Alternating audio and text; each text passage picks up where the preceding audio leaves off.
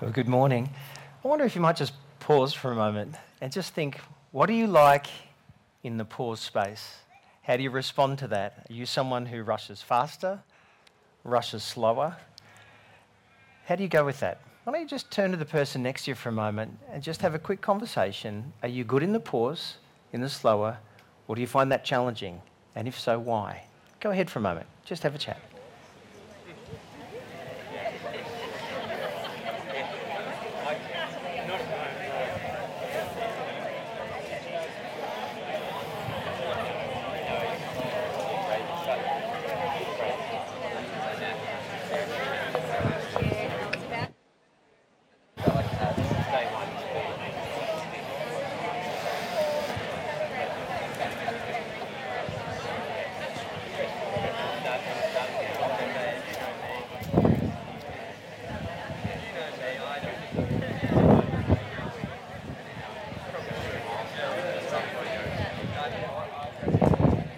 It's good to be together this morning. All right, I think we're going to do that. There it is. We'll do this here, do that there.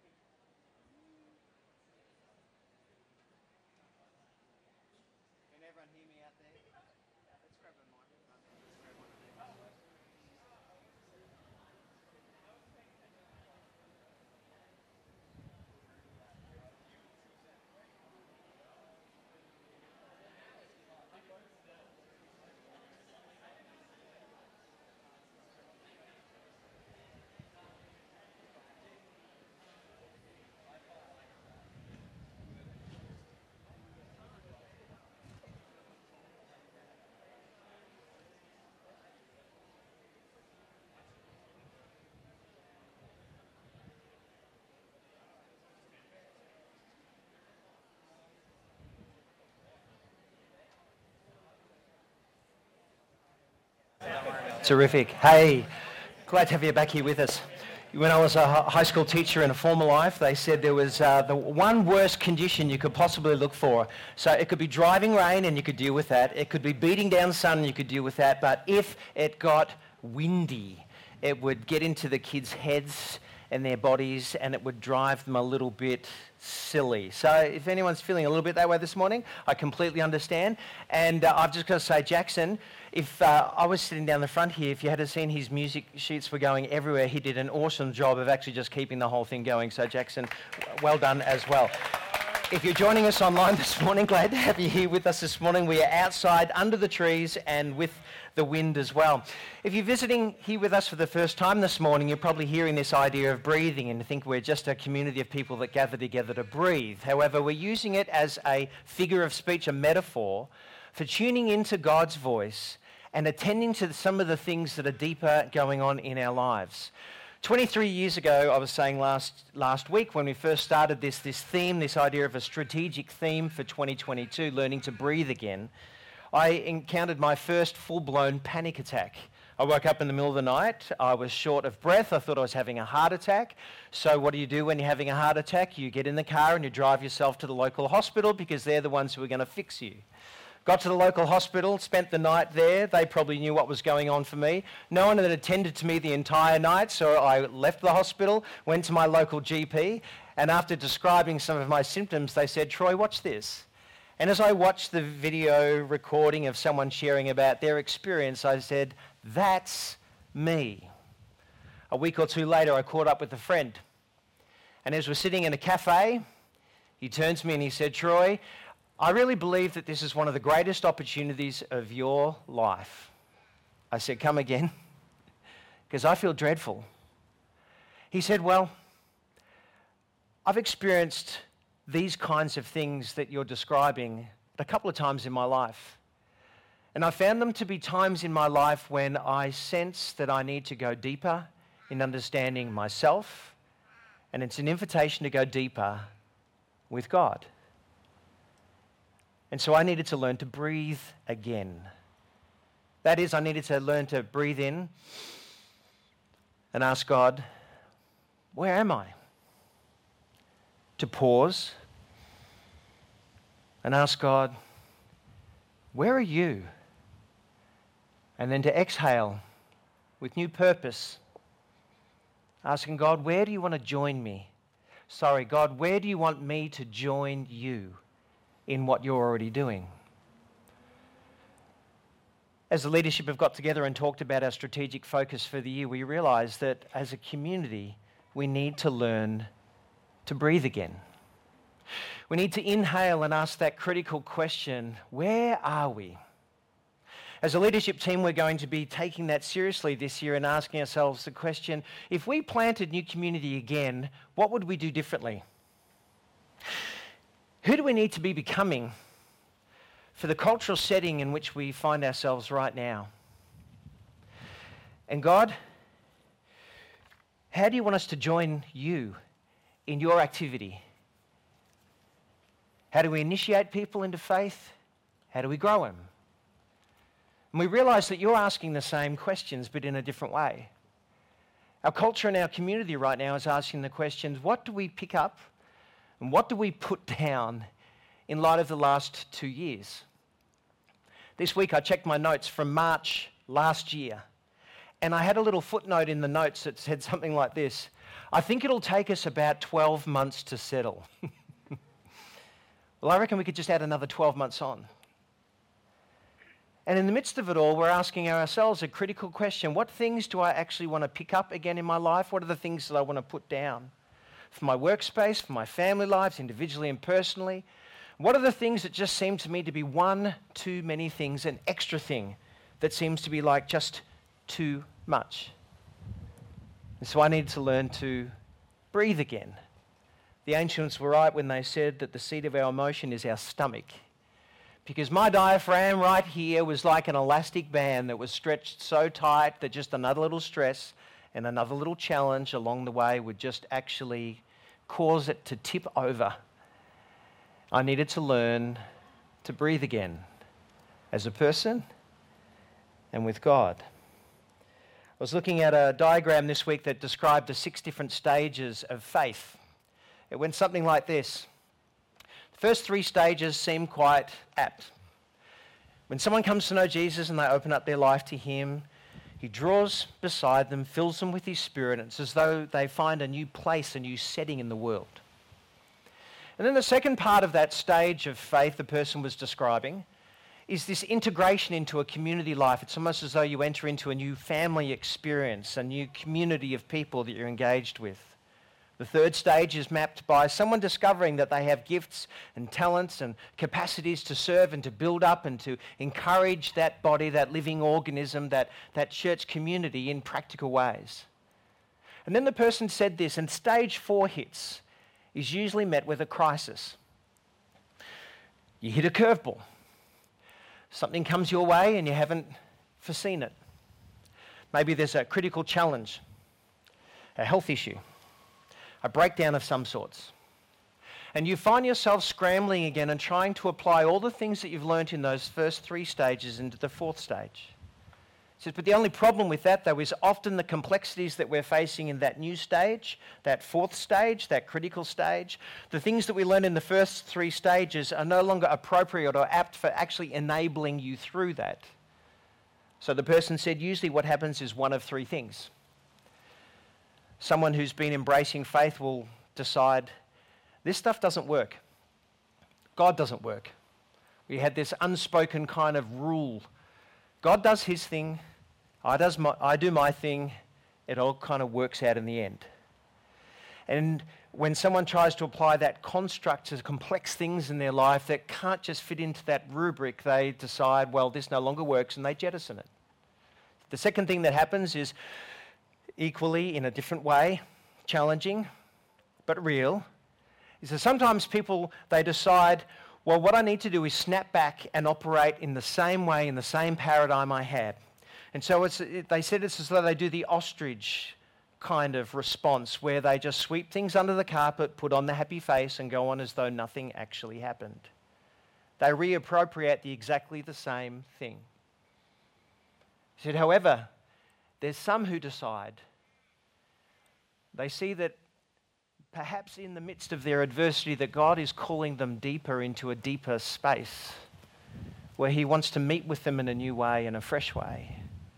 And what they need to do is start to embrace and reconfigure a complex way of relating to God to deal with the complex circumstances and situations in our life. And 23 years ago, that's what I needed to do. I needed to learn to breathe again with God. And for me, that meant embracing a pause space in the routine of my life that had more to do with sitting with God and listening to him rather than coming to him with a list of pleasers. It's not as though those pleasers were wrong. It's just that I needed to draw upon him in a different way.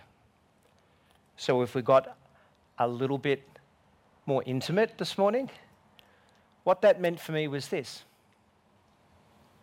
Carving out times in my schedule where I would sit down on the ground, breathe deeply, close my eyes, perhaps put some quiet music on, and imagine myself beside a stream where Jesus would come and meet with me. In my mind's eye, we'd dangle our feet in the water, and I would just draw close to him. And in that space, as I offloaded the different experiences and things that I was feeling, as I began to slow my mind, perhaps to the pace of the stream, I began to encounter God in a different way. I began to discover that he spoke in the silence, not always loudly, not always clearly, but that there was a power and a grace and a proximity that was cultivated in those times that sometimes went from 15 minutes to half an hour to 45 minutes, that enabled me to appropriate a new depth in my spiritual journey with him that would allow for him to sustain me in the midst of my struggles. I wonder if you're here this morning and you've been thrown a curveball. I wonder if you're here this morning and you're wondering, what do I pick up and what do I put down? What's just one more thing as we're all running through the lists and figuring out what's important to me in this next phase of my life post-COVID? You see, the leadership team here is convinced that we will rebuild and repair when together we learn to engage and worship the one true living God together. Many years ago, I remember walking from the church space where Bron and I were working, and my son Jacob was walking behind me. I was so set on getting home, and I remember talking to him over my shoulder. You know how parents can do that? Talk to you over their shoulder? As we're marching forward to get home to do something, I remember him being lost in the distance, and he called out with this, not so much small, still voice, but it was one that went something like this: "Dad, would you slow down?"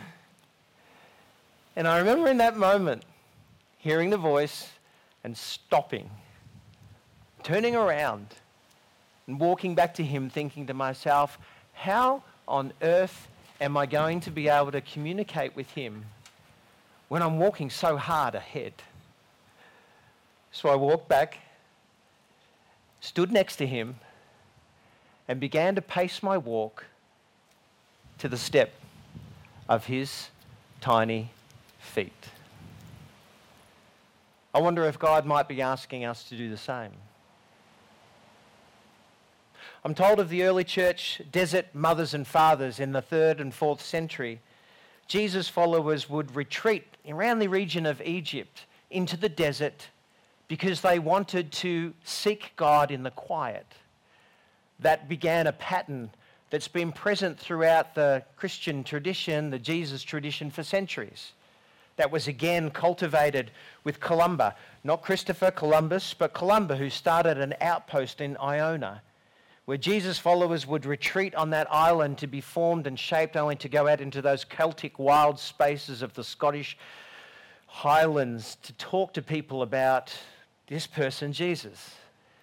In the 12th century, you had someone like Francis of Assisi who would retreat and take a vow of poverty so that he could actually encounter God in the quiet space with others and then engage the community, reaching out to the poor and disenfranchised with a posture of love because they had rubbed shoulders with their God that they believed they had discovered in the person of Jesus.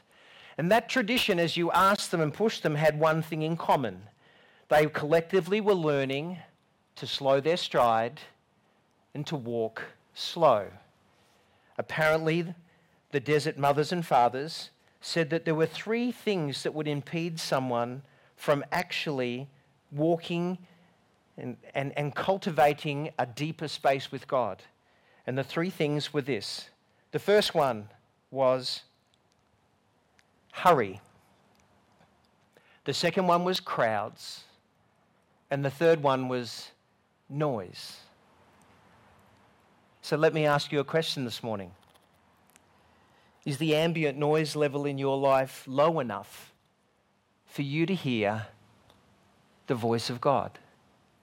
Because it's from that space that you will be able to discern the question, God, where are you? And what would you like to say to me? Is the ambient noise level of your life low enough for you to hear the gentle whispers of God? Well, I've discovered that there's a 4th enemy. Hurry, noise, crowds, and there is this incessant conviction in our culture by the measure of our worth is determined by our productivity. Productivity is the thing that says you have to achieve loads of stuff to be important and significant. And we believe it. I was talking with a colleague, a friend, a few weeks ago, and he said, Troy, I went on one of those retreats. You could see him half roll his eyes. You know when your workspace says we're going to go on a retreat and do some funny stuff. He said, well, I went on a retreat. And in that retreat space, they said to me, they wanted me to go for a walk. And it was a spiritual retreat. I was wanting to get closer to God. So they said, what we're going to do is we're going to drop you off in this destination and we want you to walk to this other destination. So he said they dropped me off in the morning time and I walked. And then I arrived at my destination. And they looked at their watches and they said, strange. We weren't expecting you back so early. So he said the next day what they did is they dropped me further away from the destination I needed to get to. And as they dropped me there, he said, they just said, we want you to walk to that place. And so he said, I did. And when I got there, they looked at their watches and they said, we weren't expecting you this early. He said, well, I just walked and did what you told me to do. He said, so the next day they dropped me and they said, this is the furthest away we have dropped anyone on any of our retreats. And he said, lo and behold, when I got to the destination, I began to walk. I arrived in the place that they told me I needed to arrive to, and they looked at their watches and they said, you walk really fast.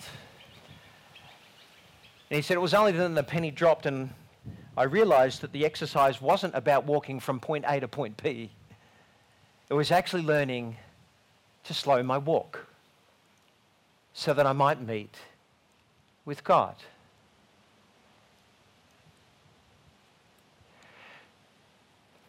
I wonder, in learning to breathe again, if we need to begin to cultivate a routine and a practice in our lives that's life-giving, that invites you individually and us collectively to breathe in and ask the question, God, where are we? And to pause to quieten your mind and imagine yourself maybe beside a little stream, maybe dangling your feet and saying, Jesus, may I meet with you? Will you meet with me? And would you speak? Before we snap back into doing the same.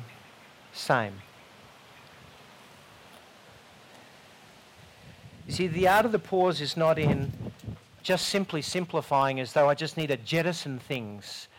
Because in our human instinct, it's easy to just jettison things to simplify our life in order that we might curate the best kind of life for me.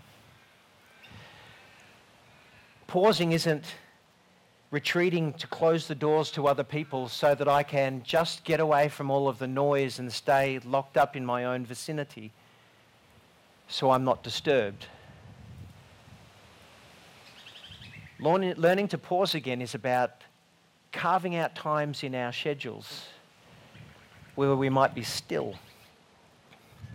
and believe that when I create that space in my life and invite God into it, that he might come.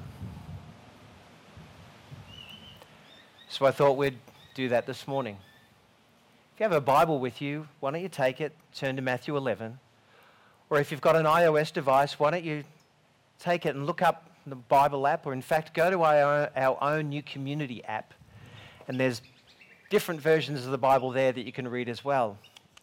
Matthew chapter 11. I just want to read to you a section from 25 to 29. And the backstory is this. Jesus' cousin John has been taken to jail by Herod. He's soon to be beheaded, killed. And he's hearing that Jesus is doing things out there in the community that kind of resonate, but also kind of cause him to ask if he maybe picked the wrong pony. So he asks his disciples to go to Jesus and ask, are you the one? Or is there someone else coming after you? And Jesus says to him, go back and tell John, my cousin, that the blind see, the deaf hear, the lame walk, the dead are raised, the poor have the good news that the kingdom of heaven is available for them as well, spoken to them, and that anyone who is not offended by me is blessed. Truly, I tell you this. And then having had sent his disciples back to tell that good news message to John, Jesus then goes on to say, woe to those cities where I came and did those things and they just refused me and resisted. And then he turns to the people who are present before him and he orchestrates the birds to sing simultaneously as he's speaking. And he says these words to them.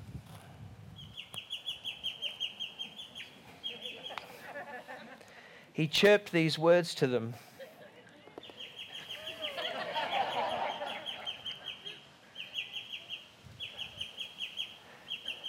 Is anyone an ornithologist here? And is that a mating call, or is that... At that time, Jesus said, 25, I praise you, Father, Lord of heaven and earth, because you have hidden these things from the wise and the learned, and have revealed them to little children. Yes, Father, for this was your good pleasure. All things have been committed to me by my Father. No one knows the Son except the Father, and no one knows the Father except the Son and those to whom the Son chooses to reveal him. And then he goes on and he says these words. Come to me, all you who are weary and burdened, and I will give you rest. Take my yoke upon you and learn from me, for I am gentle and humble in heart, and you will find rest for your weary lives and souls. For my yoke is easy, and my burden, it's light. Come to me. Come to me, all you are weary and heavy burdened, and I'll give you rest. Take my yoke upon yourself and learn from me, for I am gentle and humble in heart. And you will find rest.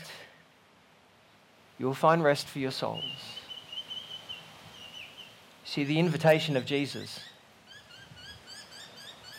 is not to believe things about him, but to carve out spaces in our lives where we might meet with him and come to him and pour out to him the challenges and the struggles and the hardship and to invite him to speak afresh. You see, the image that Jesus had is someone who has a heavy wooden yoke that they would carry and place upon their shoulders, and with two cords, ropes, straddled on either side, they would take up a load and a burden and they would carry it. And Jesus invites you to come and invite him to place his life and yoke upon you. He says it's not heavy, but it's not unassuming. Nor is it necessarily just easy as though he makes no demands on you, but rather because he is gentle and kind and good, that he might invite you to learn from him, to trust him, to obey him, and to follow him, because his life is good. So we're going to come into a space right now where I would invite you to maybe dangle your toes, to sit beside a river, to breathe in. Why don't we do that? Breathe in. Where are you, God? Where are we? And to pause and ask God, where are you? Because it would be so easy for you to make those critical life decisions for this year ahead based upon wanting to just simplify things, because one extra thing is just too many. Or to just jettison things because it's got too hard. Or to simply retreat behind closed doors. Just to cut yourself off from others. Rather than first meeting with God, inviting him to speak to you and lead you.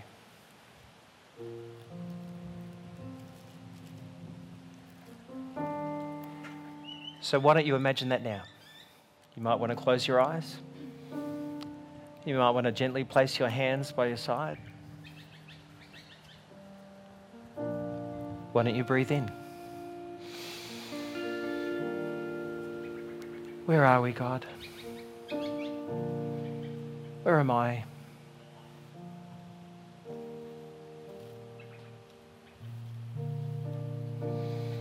And pause.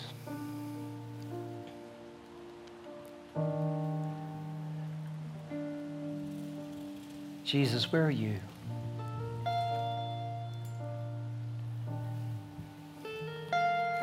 Would you speak to me?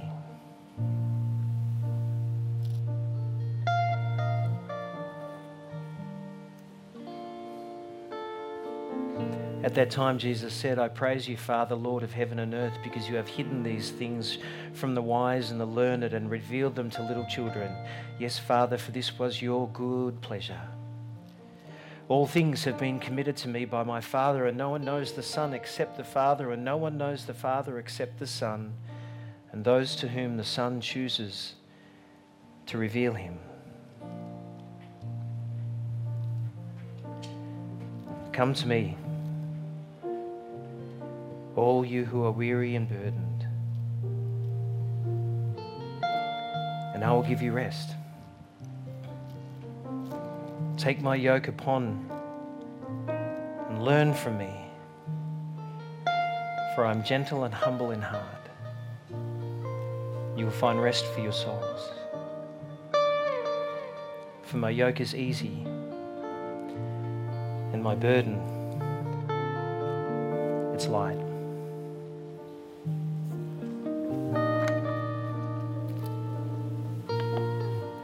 What do you need to offload? What do you need to invite Jesus to speak to you about in this space? Carving out chunks of pause to meet with your Maker.